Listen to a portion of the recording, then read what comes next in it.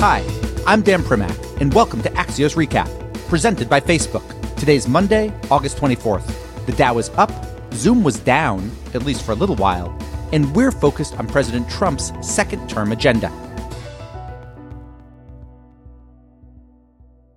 The Republican National Convention kicks off this evening, and like the Democrats last week, it'll be done virtually.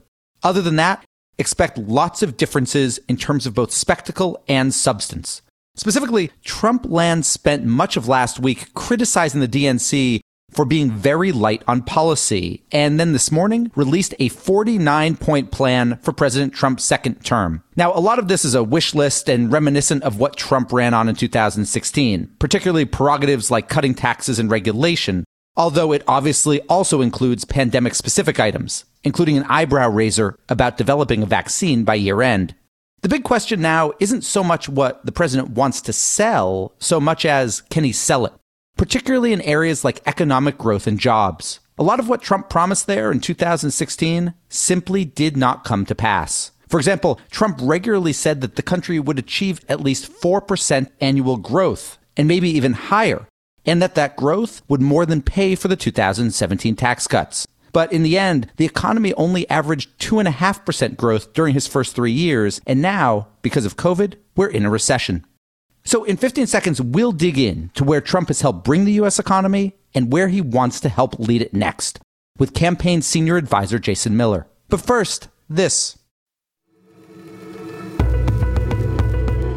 We're joined now by Jason Miller, a senior advisor to the Trump campaign. Jason, there's this old James Carville line from 1992, "It's the economy, stupid." In this election in 2020, is that still the North Star? Yeah, no, and I think you hit the nail on the head.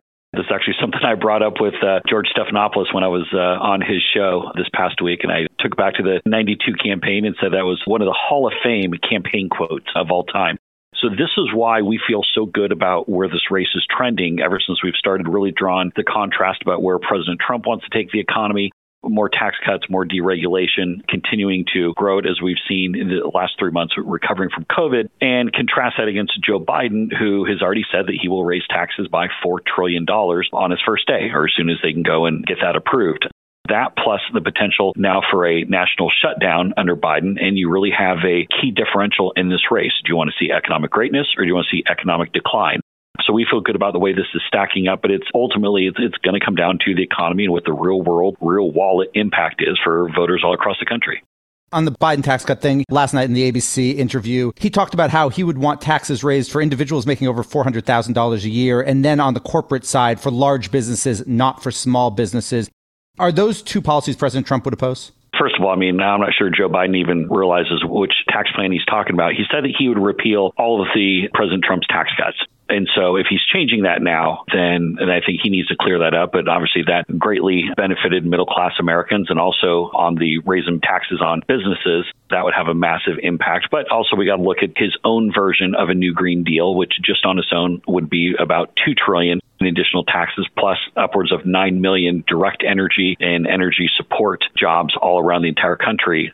And let's not forget what Kamala Harris said when asked about the AOC, Alexandria Ocasio-Cortez, what she thought about AOC's 70 to 80% top tax rate. And Kamala Harris said that was fantastic. So I think the Democratic ticket might need to get their stories a little bit straight. But here's the reality, Dan, is they're going to raise taxes. That's where they're going. And if you think that it's only going to be on super rich people in this country, I got some extra ballots in the Carolyn Maloney primary to sell you.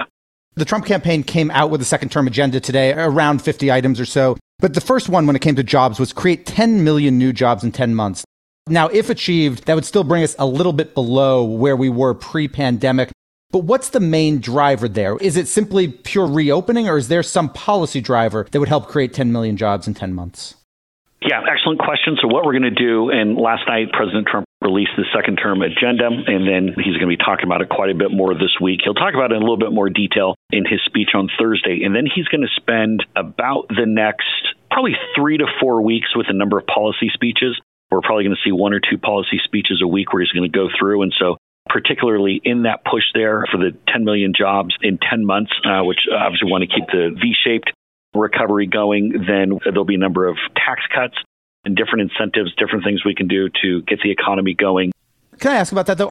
Are tax cuts and other incentives enough? I mean, aren't we ultimately, and this is probably true for the Biden campaign too, but aren't all these economic prescriptions really ultimately based on whether or not we have a vaccine and when? Because so much of this, whether individuals can go to work, whether their kids can go to school so they can go to work, is reliant on something that has nothing to do with taxes. Well, no, hold on. It all goes together. So you have to look at COVID recovery and what we're doing in the key differential. And I want to put a pin in this, Dan, and I want to come back to it. Because Joe Biden wants to do is manage COVID where Donald Trump wants to eradicate COVID. And I'll come back to that in just a moment here. It has to do with eradicating COVID. I do think we'll have a vaccine by the end of the year. I do think we'll be able to return to normal in 2021. That is a part of it. But also, as we saw, we took the tough steps early on to go and flatten the curve, shut down the economy. And we saw what that impact was. And we know that we cannot go and shut down the country again. We have to look for ways to continue to safely reopen. We can't afford to go and shut the economy down again. What if safely reopen, depending on the circumstance, a place, outbreak, et cetera, isn't a viable option? Or if the trade-off for that is a lot of death? Well, you look at, we've had an 18% reduction in new cases over the past couple of weeks, and we're now at the lowest point in new cases per day that we've been at for the trend line here for the last month and a half. So we're on the backside of this curve here, and so we're following the gating procedures, the protocols that the administration laid out early. Different states are going on different schedules, but it's starting to clear up a number of these southern states that had the bigger issue during the summer. Things are getting a lot better in Florida and a number of these other states that were particularly hard hit. And so there have been very specific protocols that have been laid out, and each governor is doing it slightly differently. So we are running the corner. We do see, to use my cliches here, a light at the end of the tunnel for where we can go. But we have to use the Operation Warp Speed to get the vaccine done, to get it distributed to people. And we're going to have this vaccine done in record time in a way the country's never seen before. We'll save for another time that we don't really know yet when the vaccine is going to be done, because that'll depend on the trials. But can I ask, on the economy and when it comes to taxes, when it comes to jobs, I wrote a piece this morning kind of looking back at some of the things that the president had said during the 2016 campaign. And a lot of them, while indeed pre-pandemic the economy was growing on a regular basis, jobs were being added, we weren't getting close to the promises he had made, particularly, say, on GDP, where he had talked about we would be at 4% annually. We never crack 3%. Why was he wrong in 2016, given that he did get his tax cuts through and had a GOP Congress for 2 years? Keep in mind, we're also running into the headwinds of a global recession. But that's now. I'm talking about 2017, 2018, 2019. Where we are, I mean, this is something that's been trending globally, but the fact that the U.S. has remained as strong as we have, and up until COVID, been trending in the right direction as well as we have, I think shows that this is still the best place in the world to put your money. You're not going to go and take your money now and go and put it into China. You're not going to take your money now and go and put it into Spain, for example. I mean, the U.S. is the best place to put your money. We have the rule of law. We have a stable economy. We have a highly educated workforce. We have a very productive workforce. You're talking about the second-term agenda, in addition to the jobs and eradicating COVID. You'll notice, Dan, the third thing that we talk about is ending our reliance on China. And this is a much more aggressive positioning, I think particularly stacks up well with a contrast with Joe Biden, who's someone who all these bad trade deals have happened under his watch. We've seen millions of jobs leave the U.S. and go to China. Probably not a good idea in retrospect on the WTO entry or the MFN status. So we like this contrast talking about China. The president's going to remain pretty tough. On that issue of the U.S. being the best place to invest, that said, people outside the U.S. don't seem to necessarily agree, correct? Because if you look at the first 3 years of the Trump administration, FDI, or foreign direct investments, i.e. people outside the U.S. investing here, it's been lower in each of those 3 years than it was in 2015 or 2016. Still have a lot of money in the bond markets. Still have a lot that's invested here. We're seeing a lot of plants still that are coming here that are developing, a lot of the auto folks, other big things. So this is still the place.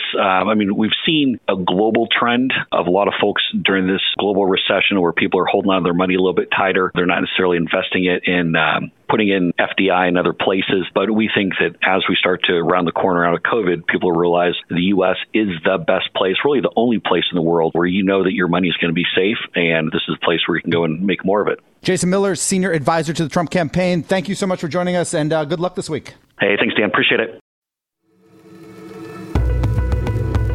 Welcome back. What we're watching today is TikTok, which sued the White House over an executive order from 2 weeks ago, which would require TikTok to have a sale agreement by September 15th. The complaint, filed in California, argues that TikTok does not present the national security threat Trump claims it does, and that it was deprived of due process. Two things to know. First, this lawsuit does not seem to impact the sales talks. since TikTok is not suing over a so-called CFIUS ruling, which also requires divestiture, albeit over a longer and more specific timeline. As one source explained to me, these are parallel processes. 2, the White House, it hasn't responded. Today we're also watching gasoline as a pair of tropical storms called Laura and Marco are threatening to hit the Gulf Coast. Normally, this is the sort of thing that would cause pump prices to rise, and pretty dramatically, due to expected refining disruptions. But today, so far, it's only having a nominal impact. The basic reason is that COVID-19 has caused a sharp demand drop for fuel, which came at the same time as record oil production. Or, to put more simply, supply and demand in 2020 isn't the same as supply and demand in years past. And finally, we're watching Zoom.